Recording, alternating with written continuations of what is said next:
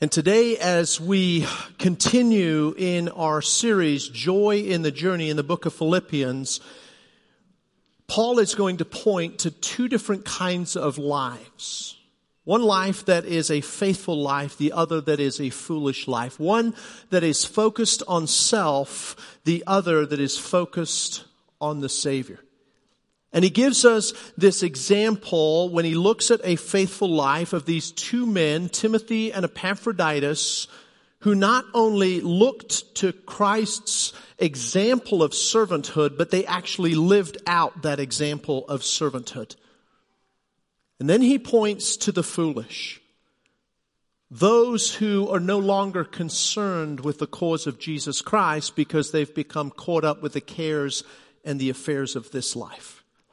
And this weekend, the challenging question for us is going to be, who or what are you living for? Who or what is the number one in your life? Turn with me in your Bibles to Philippians chapter 2, starting in verse 19. Philippians 2:19, if the Lord Jesus is willing, I hope to send Timothy to you soon for a visit. Then he can cheer me up by telling me how you are getting along. I have no one else like Timothy who genuinely cares about your welfare. All the others care only for themselves and not for what matters to Jesus Christ. But you know how Timothy has proven himself. Like a son with his father, he has served with me in preaching the good news. I hope to send him to you just as soon as I find out what is going to happen to me here. And I have confidence from the Lord that I myself will come and see you soon. Meanwhile, I thought I should send Epaphroditus back to you. He is a true brother, a co-worker, and a fellow soldier. And he was your messenger to help me in my need. I am sending him because he has been longing to see you, and he was very distressed that you heard he was ill. And he certainly was ill. In fact, he almost died. But God had mercy on him and also on me, so that I would not have one sorrow after another. So I am all the more anxious to send him back to you. For I know you will be glad to see him, and then I will not be so worried about you. Welcome him with Christian love and with great joy, and give him the honor that people like him deserve. For he risked his life for the work of Christ, and he was at the point of death while doing for me what you couldn't do from far away. It's at this point in his letter to the Philippians that he points to two examples of people that are living like Jesus. Now, why does he give us those living examples to the church? Because remember, you and I are to develop and cultivate that servanthood of Christ. That we don't just look like Jesus, we actually start to live like Jesus. That in the midst of the problems, the pain, the persecution of this life, that we don't lose our joy, that we remain humble and obedient servants of Jesus Christ. But here's what's intriguing to me. Paul's already given us two examples. I mean, how many examples do we need before we're willing to follow them, right? And the two examples that he gave prior to Timothy and Epaphroditus was Jesus and himself. And as Paul points to his own life, he is not promoting himself pridefully. He is just simply reminding us that preachers should practice what they preach. And pastors, those of you that are listening online, I want to challenge you with this question. If you're not practicing what you preach, why are you in the pulpit? You see, here's the thing. Paul understands our human nature. He understands our tendency to completely dismiss examples if we feel like they're unattainable according to us. After all, the example of Jesus, that's God's Son. There's no way I can be like Jesus. So let's just throw that example out. That's what we do. It's unattainable in my mind. Therefore, according to my feelings, I don't have to follow that example. Then we have the example of the great apostle Paul. He is a special apostle of God. There's no way I can live up to Paul's example. It's unattainable. Throw it out. And so what Paul does here for you and I by providing these very ordinary servants who do extraordinary things is he reminds us once again, it's not about our ability, it is about our availability. And so the first thing he talks about here is a foolish life. And I want you to be reminded of what a foolish life looks like. Now remember, Paul was in house arrest. And Paul could not get this letter to the church himself. And so he sends others who are faithful. But listen with me to verse 21. All the others care only for themselves and not for what matters to Jesus Christ. Do you hear that? Do you notice that there are only two who are faithful? And then there's all the others. There's a majority and minority. And the question is, which camp am I going to be in? And what I want you to see is not a lot has changed in 2,000 years. The majority are living a foolish life, and the minority are living a faithful life. What's the difference between living a faithful life and a foolish life? It's the focus of your life. You see, faithful followers focus on the Savior. Fools focus exclusively on self. Now, every single one of us is going to look out for number one. Every person does this. Even Timothy and Epaphroditus look out for number one. The difference is that their number one was Jesus. And it becomes absolutely critical for us to determine in our life who or what is going to become the priority and the number one, because our natural tendency is to default to our number one. And if that's you, you're going to live a selfish life. Therefore, the focus will be on self. You'll live a foolish life. But if you allow Christ to be the number one in your life, your focus will be the Savior, not self, and you will live a faithful life. Paul, as I mentioned, is under house arrest. He says here that his desire is that once this trial is over, depending on the outcome, he would like to come and visit the church. Now, I want you to notice here, Paul is not having a pity party because he's a prisoner. His focus is not on me. His focus is on how do I serve the church even in my current circumstances. And some of us have convinced ourselves we can't serve Christ because of our current circumstances. Don't allow your circumstances to limit your service to God. Paul here says that he wants to send Timothy, but he wants to wait until he knows the outcome of the trial to send Timothy, but he doesn't want to wait to send the letter to them. And so what he does is he sends it with this man Epaphroditus. And what I want you to see here is everything that Paul desires, all of his passions, all of his plans are all godly. But he still filters them through the Word of God.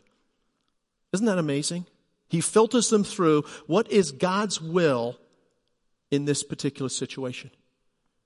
Because maybe the plan is to send someone to the church to encourage them at Philippi, but maybe God doesn't want to send Timothy. Maybe he wants to send somebody else. And so what we do is we don't on the front end submit our wants to God's will. And so I want to ask you, are you waiting on God's will or doing what you want? Are you submitting your wants to His will, or are you trying to get Him to submit His will to your wants? That's called rubber stamping your plan and just trying to get it pushed through and approved by God. You and I here are reminded of what it looks like to live a faithful life. You see, number one is a foolish life. Number two is a faithful life. And we're given two examples. One is Timothy, the other Epaphroditus. And as we look at Timothy first in Scripture, what we realize is that Timothy first met Paul on Paul's first missionary journey as he came through Lystra where he lived. And that is when Timothy was saved. His mother and grandmother were Jewish. They were very religious. They get saved. His father is a Gentile. We literally know nothing about his father. Second time that he meets Timothy is when Paul comes through in his second missionary journey. He stops in Timothy's hometown and he invites Timothy to join him on this missions trip. And it's here that you and I see Paul not only modeling Christianity for him, but choosing to mentor him as a father should mentor a son. Do you see that relationship there? They are part of the same family of faith, believers, and you have a father and a son trio that are going out to do ministry. Why is it significant that Paul tells us that little bit of information? Well, there's a lot of things we could talk about, and we will in a little bit, about mentoring. But the one thing I want you to notice about this is what Paul is saying is, I really know Timothy. So church, as I reveal some things in Timothy's life, I want you to understand, I'm not just looking at Timothy from a distance. Now, there are times where we will hear a preacher preach a message, and it's just for a half hour or whatever, and we see them from a distance, and there's this appearance of godliness, right? But if we were to go talk to their wife, who does life with them, we may find a different story. You see, here's the reality. We all have what I call a front stage life and a backstage life. And what most of us do with the backstage of our life, we drop the curtain, right? That's our private life.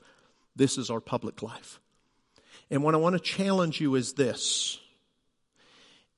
Does your public life and your private life match? Or is there a discrepancy? Specifically, pastors listening online, would you be nervous if your people went and talked to your wife about who you really are? Because if there's a discrepancy between your private life and your public life, then what you're presenting is not a faithful life, but a fraud. Timothy is a follower. He is not a fraud. He is the real deal. He's been doing life with Paul. He's not promoting his own agenda. Paul is pointing out several key characteristics of faithful followers. And the first thing that he points out here is that he is sympathetic. Notice what he says here. I have no one else like Timothy who genuinely cares about your welfare. Circle the word genuine there. It is the real deal. It's pure. Like as you and I would look at metal, this is not sort of like some fake knockoff. You know, this is the real deal diamond, not a zirconium stone, okay? Why is that significant? Because you and I need to be really, truly genuine in our service towards people. It can't be fake. And we've all experienced that fake kind of service, right? You will never care for people until you're concerned for people. You will never be sympathetic to people's situation until you deal with self. And so I want to ask you, what is the motive behind your ministering to people? What is the motive behind your ministering in your marriage, in your parenting, in your workplace? Is it because you love God and you love people, or you just want to look good? And this is where things can get a little messy. David said, search my heart and show me. Why? Because we don't always really know our heart. We think that we have a genuine heart of service. And so we go into serving people, and somewhere along the way, our heart gets a little sour because no one's noticed, no one's appreciated, and no one's made a comment yet. Now, what does that tell you? Part of your service did have to do with self. Yes, you wanted to serve people, but the moment that no one noticed self, you had a problem. And so what we do is we become self-promoters. It's what I call robbing the lighthouse. What is the purpose of a lighthouse? It is to warn ships not to come to shore where they will be wrecked, but to stay out to sea, right? From a biblical perspective, the shoreline is sin. Don't sail into sin. Sail towards the Savior. And so the light needs to be on what? The solution to sin, the Savior, the Lord Jesus Christ. And every time the light is on self and not on the Savior, it becomes self-promoting instead of sin warning. And we've gotten really good at figuring out how to be self-promoters and still look spiritual. One of the ways that we do that is we use social media. So we will post something, oh, I'm just not good at this, I don't feel pretty, whatever it is, right? And it's a self-seeking post because what happens, everyone floods our inbox with what?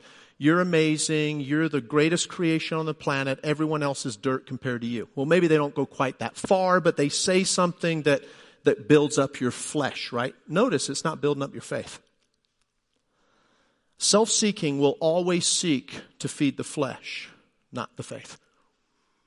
Another way that we do this in the church, and we have gotten really good at looking spiritual. And the reason why is this. If we were to go and say, hey, I've been serving in the church now for like 6 months and no one's given me a pat on the back. Everyone would say, okay, we've got a humility problem on aisle 9. We need a cleanup over there on humility, right? Or a lack thereof. And we know that. But we're still not willing to deal with that flesh in our life. And so what we do is we're like, I'm going to give the appearance of godliness while still feeding the flesh. So we use prayer. Prayer is one of the greatest ways to still look spiritual and to scam people. Here's what we do. We go to our small group. Say, man, I just really need some prayer. I've just really been struggling lately. And I don't know if you know, you probably do. I've been serving in the church a lot, and well, I've been doing this and this and this and this and this, and oh, did I mention this and this? And anyway, here's the point of what I need prayer for. I just really feel like I'm overextending myself, and I'm concerned that maybe I'm taken away from my family, and it's kind of affecting my family, and I'm trying to figure out, how do I build some healthy boundaries in my life? And so I really need prayer for wisdom in that. Now, why did we just tell everybody what we were doing? Because no one's appreciated us yet. Paul talked about we need to appreciate one another, but you need to let other people do that. You can't be a self-promoter. You can't go around and self-appreciate, because it's really not appreciation when I come and I guilt you into feeling bad about everything I've done so that you're going to say in the marriage, in the church, at work, you're really awesome. It's false praise. And that's what we're doing today. We're trying to feed the flesh with false praise. So how do you and I know the real motive of our heart? Is it God-centered or is it glory-centered? That is a great question for us to ask ourselves. Here's the ultimate question that we need to be asked. At the end of the day, do I want people to notice me or do I want them to notice Jesus? Is it God-centered or glory-centered? So he was sympathetic. How sympathetic are you to the situations of other people? Is self getting so much in the way that you really don't have a whole lot of sympathy for other people? That you're really just sympathetic towards yourself? Second thing that we see here, verse 21, he was selfless. For everyone looks out for their own interests and not those of Jesus Christ. Everybody else is focused on self. Now, here's the thing. It's not wrong to have self-interest. It's when you can't look past self-interest. It's when your whole focus stops on self and you never project past self to serving. Remember verse 4, chapter 2. Don't look out only for your own interests, but also the interests of others. God's not saying don't ever think about yourself and take care of yourself and run yourself into the ground. You have some interests that you need to take care of. You need to make sure you sleep. You need to make sure that you're eating right. You need to make sure that you're in the Word of God. You need to make sure that you're praying to God. Self-care is not selfish. One of the first things they tell you when you get on a plane, and in a week when I go to Israel, I'm sure they'll tell me again, in case of a loss of cabin pressure, that means you're running out of oxygen. There will be oxygen masks that fall from the ceiling. Put yours on first before you help the person next to you. Why? Because if I pass out, I can't help you. Self-care is not selfish, okay? This isn't about you and I just burning out serving people. The old saying, better to burn out than to rust away. I think both of those are wrong. You shouldn't sit around and just be wasting what God's given you and rusting, but at the same time, you shouldn't just be burning out. Self-care is not selfish, but here's the thing. You can't just stop with self-care. Why are you practicing self-care? It's so that you're here to serve long term. How does Timothy cultivate this heart of selflessness and service? He prioritizes his personal relationships. What he does is he takes a page out of chapter 1 with the acronym JOY. Jesus first, others second, you last. We all have interests. The question is your primary interest self or is it the Savior? You see, what Timothy was saying here is I want my main interest in life to be Jesus. Secondly, I want it to be serving others. And thirdly, I want it to be self. Do you see the priority of personal relationships there? Now, what's absolutely fascinating to me is Paul is going to send Timothy to Philippi to this crazy church that's got all these problems, and he's supposed to help them work through these issues.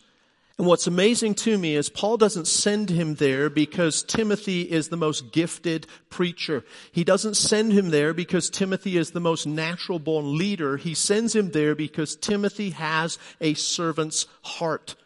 It's not that they don't have leaders in their church. What they lack in their church is leaders with a servant's heart. And one of the things that concerns me for the church today is we are focusing almost exclusively on competency and very little on character. Let me tell you something about competency without character. People that are competent but they don't have the character to back it up are not just a curse in the church, they are a cancer. Can I ask you this question?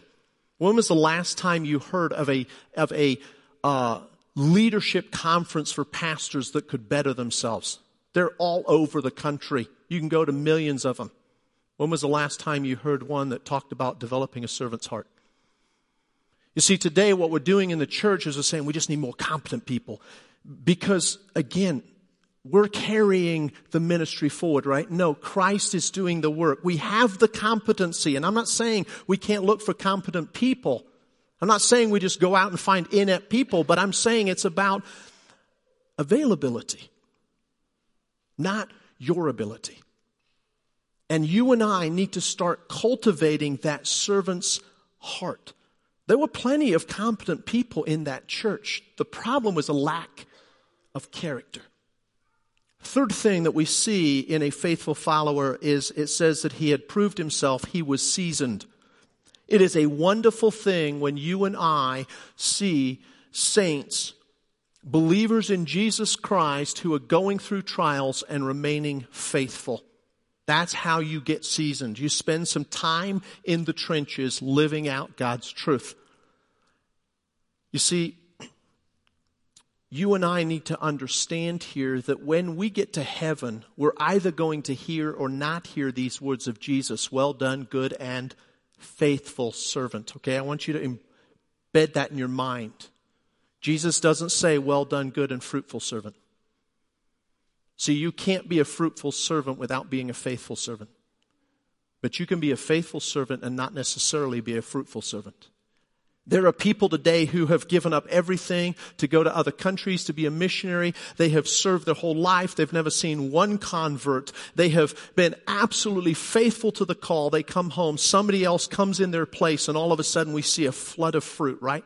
What was that fruit about? Was it just a different person? No, it was a faithful issue.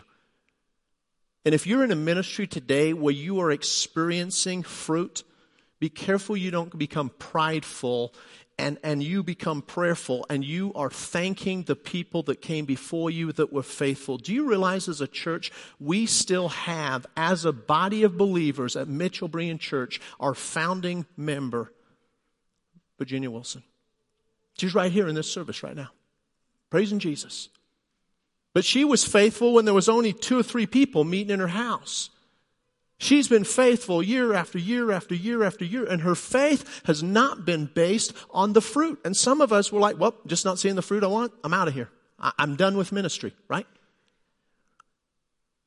Now, Timothy started like we all start. He was a novice. And then he remained faithful, and he became a rookie.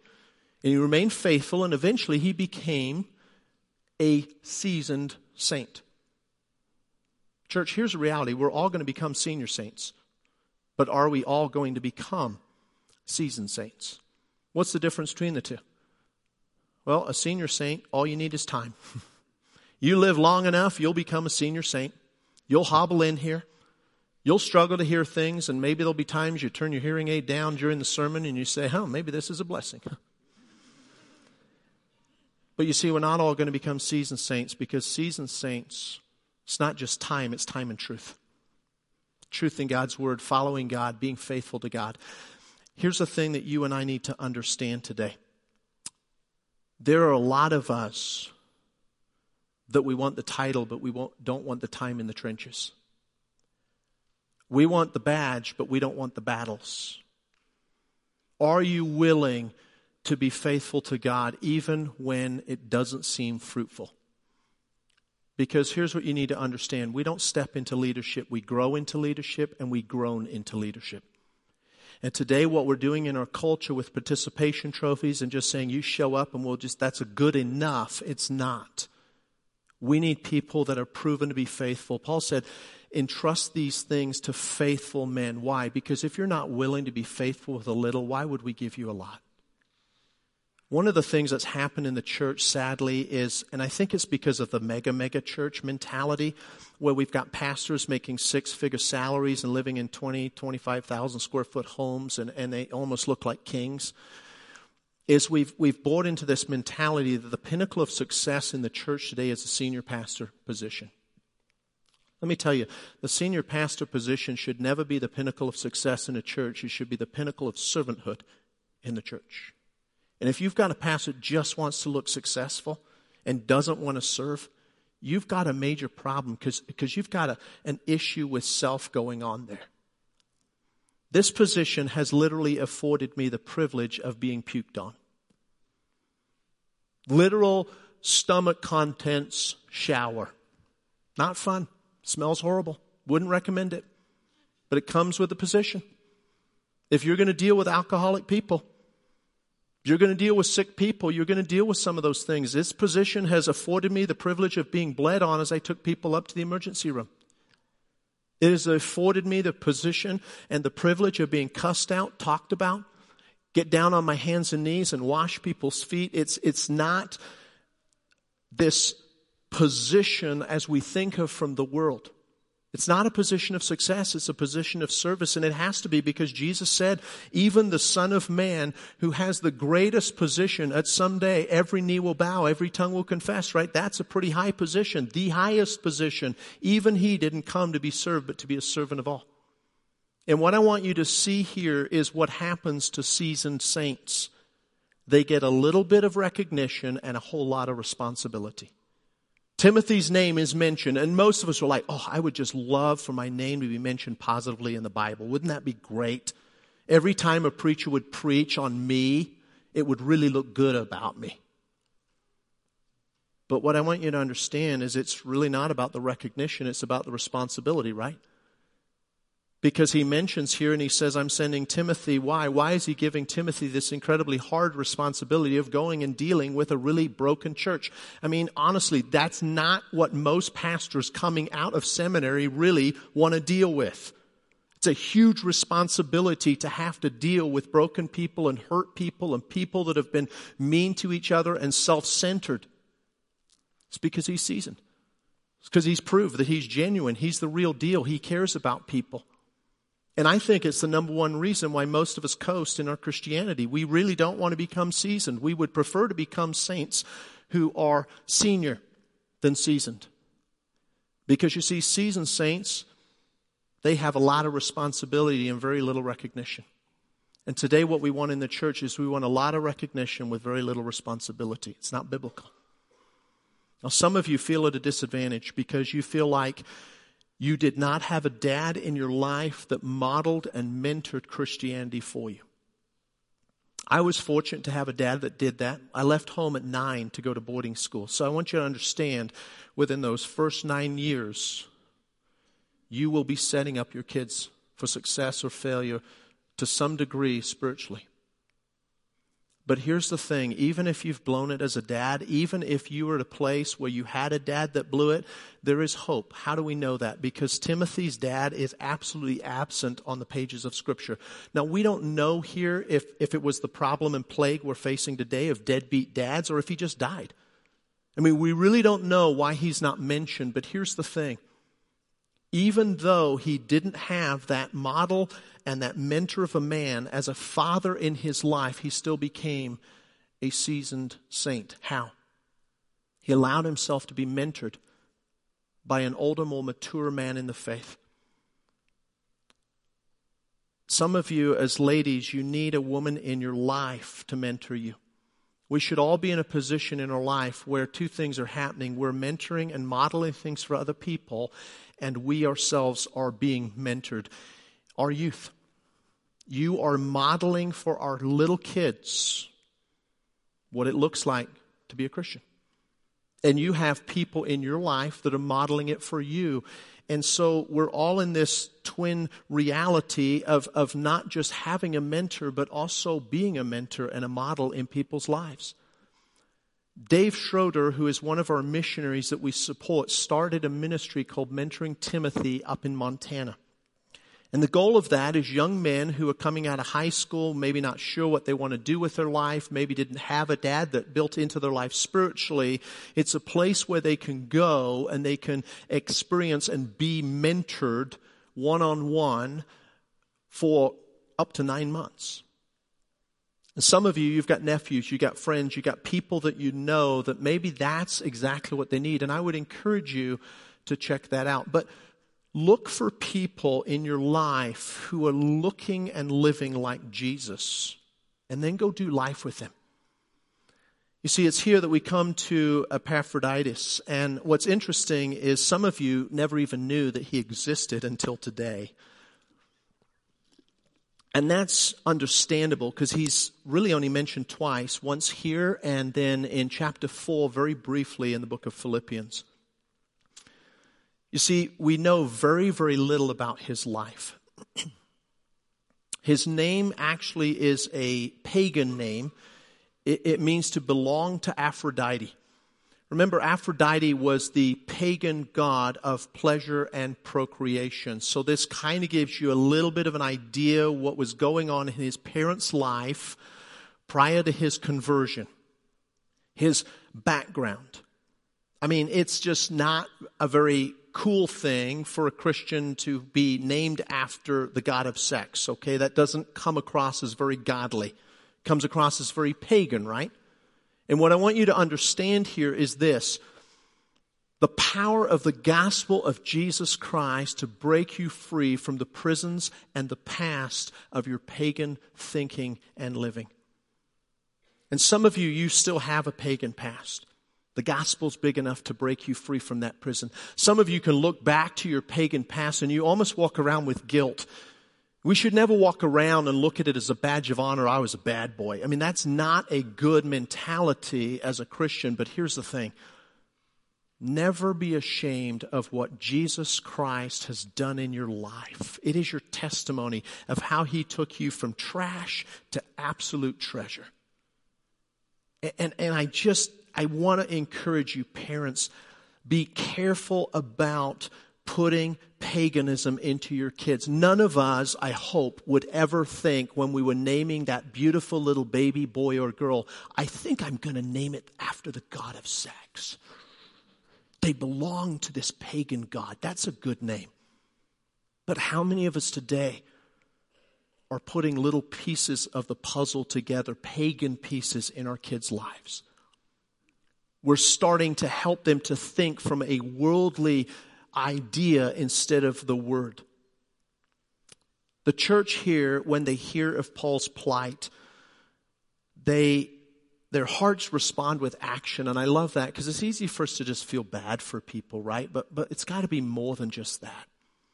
And so they take up this offering, but here's the challenge. Who's going to take it from Philippi to Rome? And this is where Epaphroditus comes in.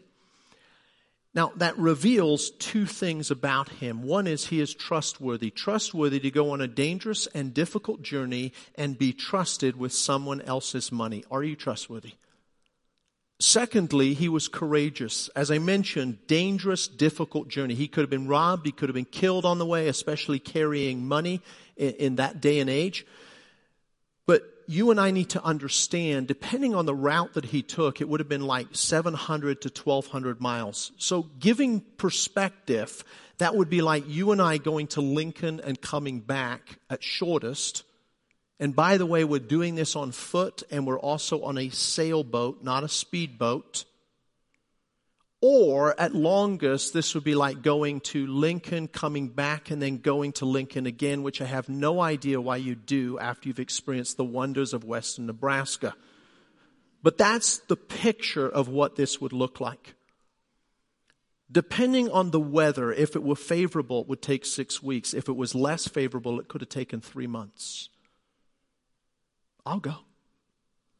I'm up for that kind of a difficult, dangerous journey. Why? Because I'm a courageous Christian. I'm not a coward.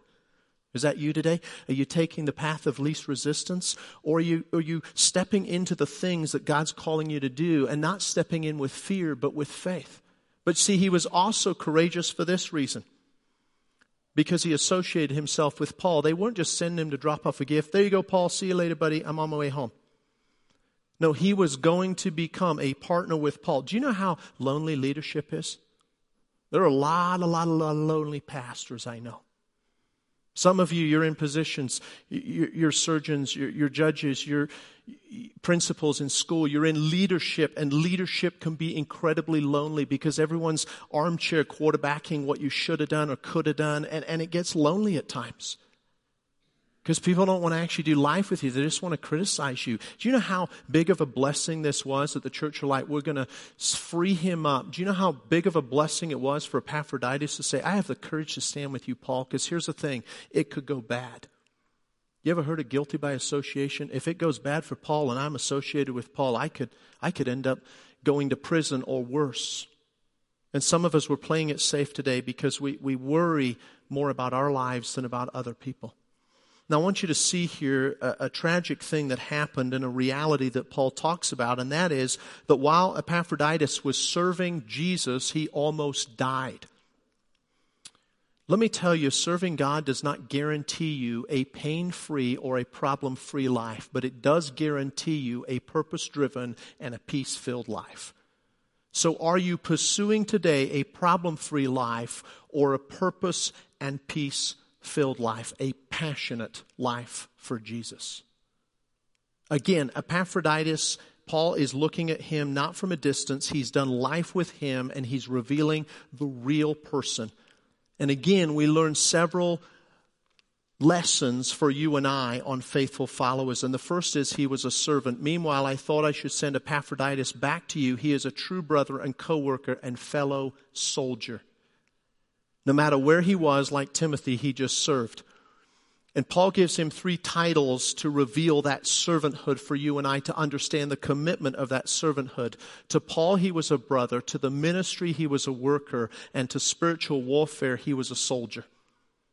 Now, why does Paul call him a brother? When you and I get saved, we become part of the same family of faith. That means that you have spiritual siblings. You don't just have a physical family, you have a spiritual family. Now, here's the question for you and I. How are you currently treating your spiritual siblings? Your family of faith, your brothers and sisters in Christ. Now, here's the question that we would rather get asked. How have your spiritual siblings treated you? Do you remember Joseph? Boy, his family didn't treat him very good. How did Joseph respond? How are you going to respond? Are you going to react and retaliate, or are you going to respond in people's life with love? See, here's the thing. Some of us today are still hung up on the hurts of what other Christians have done to us, and we're still focused on how our spiritual siblings are teaching and helping us or not, versus how are we treating our spiritual siblings. Let me ask you this question, church. How are you talking about the other pastors in this community? You better not be bad-mouthing other believers.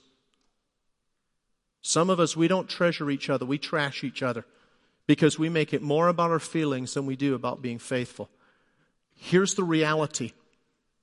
What we have in common is Christ. Our family is built on our faith. It is not built on our color. It is not built on our customs, on our culture, on our preferences. There is absolutely no room for racism for the redeemed.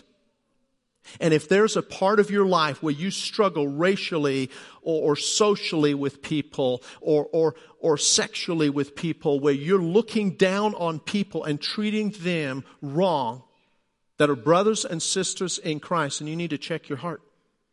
Because what you're doing is you're basing the family on your feelings, not on your faith. It's here that you and I are also reminded that he was a worker. Do you know it's really easy to be a watcher? You know, sometimes you drive by on a construction route and there seems to be one worker and 10 watchers. How many people do you need to hold up the shovel? I don't know. 10. Sounds like a good number. But what I want you to see here is Epaphroditus was a worker. Why are there not more workers, and why are there so many watchers in the church today? Well, I think there's a lot of reasons. Some of them are legitimate. Most of them are lame. And I think when we stand before the Lord, we're probably going to hear lame more than we are legitimate. But I think one of the reasons is because we don't see it as our responsibility. We see it as someone else's responsibility, therefore it is their problem. And here's what happens with this. We become like the guys who were shipwrecked and found themselves in a leaky lifeboat. And there were a couple of guys at one end that were furiously working to bail the water, a couple of guys in the other end of the boat that were watching the workers. And those that were watching, one of them turned to his fellow watcher and he said to him, "Aren't you glad that the hole's not in our end of the boat?" Now here's what you and I need to understand. We are all in the same boat together, but we forget that, right? And because we project the problem to be at your end of the boat, therefore it's not my responsibility. How do we do this practically in the church? Well, let's talk about our children's ministry for a moment, okay? Those of you who have junior high on up age kids, you tend to look at nursery, children's church, younger kids ministry as not my problem. I did my time like it was a prison sentence. When my kids were that age, I was in there serving. So guess what, young families? The hole's at your end of the boat. Bail. Because we're not. We're going to watch you work this time. We worked last time. Here's how young families are sitting in the boat. We've been bailing all week. You don't have any little rugrats running around. Your kids are all older. You have time. What if you would just help out and we could one time sit in a service and just enjoy listening to the sermon and being fed in our faith? And so they perceive the problem is at our end of the boat. Can I ask you, are we or are we not all in the same boat? Does it really matter if you are a young family with kids, or even if you're a young person without kids in a family, or you're a senior saint? Does it still matter when it comes to our kids in this church? Or has that become someone else's problem? They're the future of this church. And if we communicate to our kids, "I don't care about you," you think they're going to care about the church? I mean, if the church doesn't start caring for its kids, that's why they're leaving in droves. I guarantee you, if kids felt absolutely loved by the Lord and loved by God's people in church, if we were the church, they would never want to leave. And when they did leave, the first thing they do when they went to college is say, "Man, I want to get connected into another church. That was a really good experience in my life as a kid." Are you going to be a watcher or a worker? Because here's the reality. Jesus Christ didn't save us to be fans in the stands. He saved us to be the faithful out on the field. It also says here he was a soldier.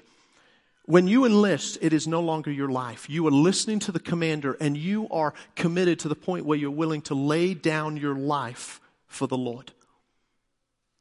You see, it's also here that we are reminded that he was sensitive. I'm sending him back because, verse 26, he has been longing to see you and he was very distressed that you heard that he was ill. That is absolutely amazing to me. That Epaphroditus was stressed because other people were stressed about him. When was the last time you were worried about the people that were worried about you? Now, when I use the phrase sensitive here, there's a whole bunch of men go, "I ain't going to be sensitive." Okay, we were just told to be soldiers, right? You okay with being a soldier, guys? You should be. Otherwise, you need to return in your man card right now. But here's the thing. We're called to be sensitive soldiers. Sensitive is not weak. It is aware. Because if you and I are not going to be sensitive soldiers, we will become calloused Christians, and that will destroy your marriage. You need to be sensitive to what's going on in your wife's life. You need to be sensitive to what is going on in your kid's life and in the life of your community. And one of the problems in the church, we've become callous today. We're no longer sensitive. You see, here's the thing. Paul sent Epaphroditus back to the church because they heard that he was on death's doorstep. That at any moment he could die. And you have to remember, this was not Paul just texted or tweeted, "He's doing fine."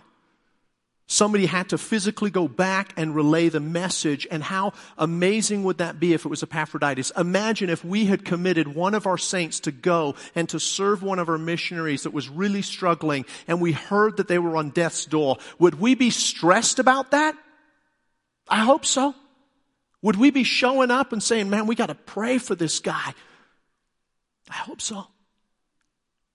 But what absolutely amazes me here is Epaphroditus goes through a near-death experience, and what is he stressed about? The people that are worried about him. If you had almost died this week, you would want people to be concerned about you, right? But would you be concerned over the people that were concerned about you? And what I want you to understand is the level of distress, because the word for distressed here is used in one other place in the New Testament. You know where it's at. You're just going to be shocked when I tell you. Remember when Christ went to the cross? Before the cross, he went to the Garden of Gethsemane. And it says that he was in anguish, anxiety, so much stress and distress in his life that he sweat great drops of blood. Same words used here. Are you that distressed for people today? Now, we talk about stress all the time and how we need to get stress out of our life because it's killing us, right? But here's the problem. We're getting distressed over the wrong things. There are some of us today that got stressed out and allowed our whole week to be ruined because Starbucks got the wrong order to us. They absolutely ruined my latte. And so I am just stressed. Can I ask you? Are you stressed about your latte or about the lost? Does it bother you and keep you up at night that your neighbor's going to hell? Because we have become so stressed out about the wrong things today. And here's the thing.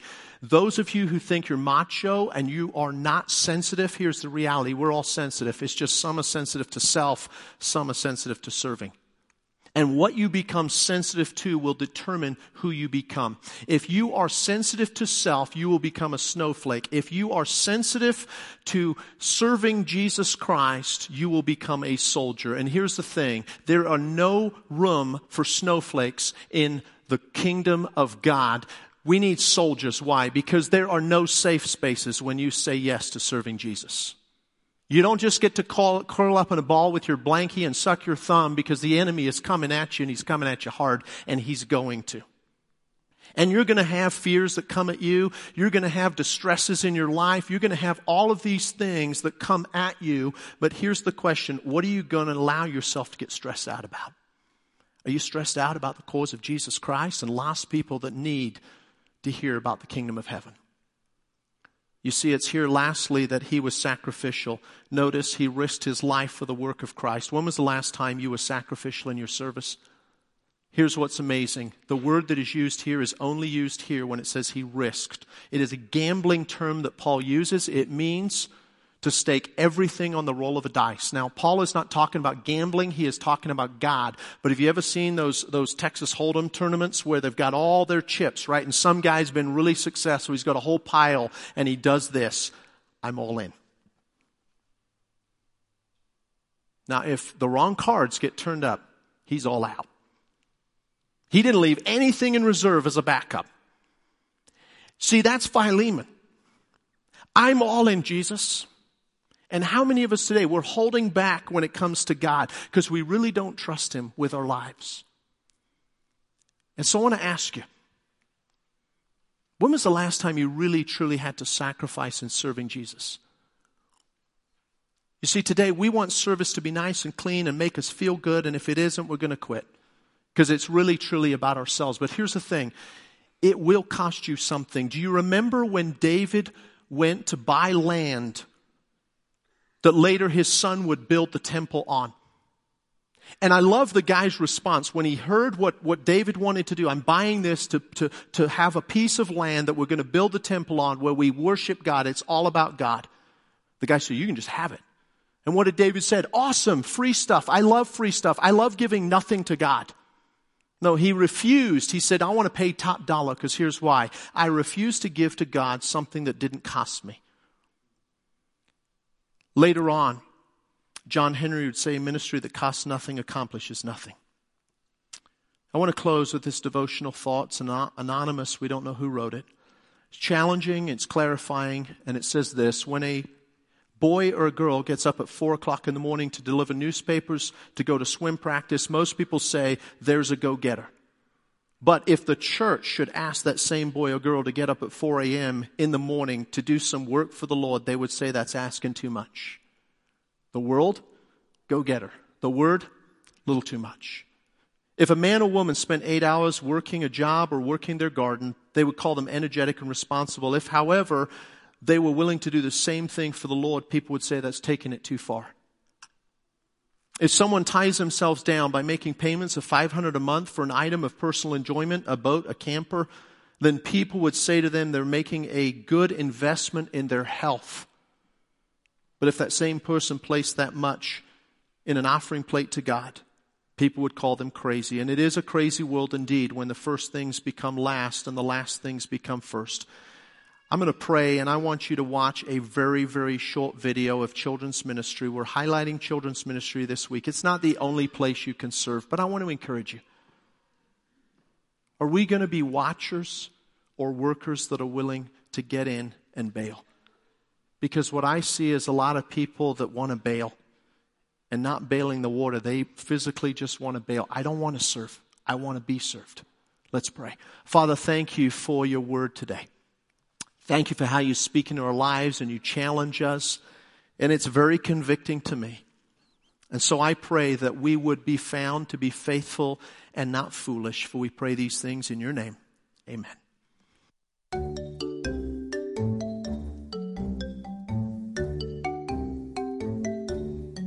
I am Amy Reuter. I'm the Children's Ministry Director. We serve kiddos from birth through 5th grade. We have nursery for infant and toddlers and children's church. And then during our life group hour, we have our Awana program that we run for ages birth through 2nd grade. And then for our 3rd through 5th graders, we have pre-chaos. Each week, we serve between 50 to 60 kiddos between our toddler and infant nursery and children's church. We have a great team of volunteers that show up each week with a smile on their face. They're here ready to play with the kiddos, read a story to them, or just snuggle. God has been faithful to fill our current schedule of volunteers. But with our growth, that's going to cause our schedule to grow, so we need more volunteers. We're currently in need of 1 to 2 adults per service in each room. We ask that you give approximately an hour and a half a month to serve. Children's ministry is more than just nursery and children's church. There's several different opportunities to serve throughout the year. If you feel the calling to serve in children's ministry, I'd love to visit with you and get you plugged in.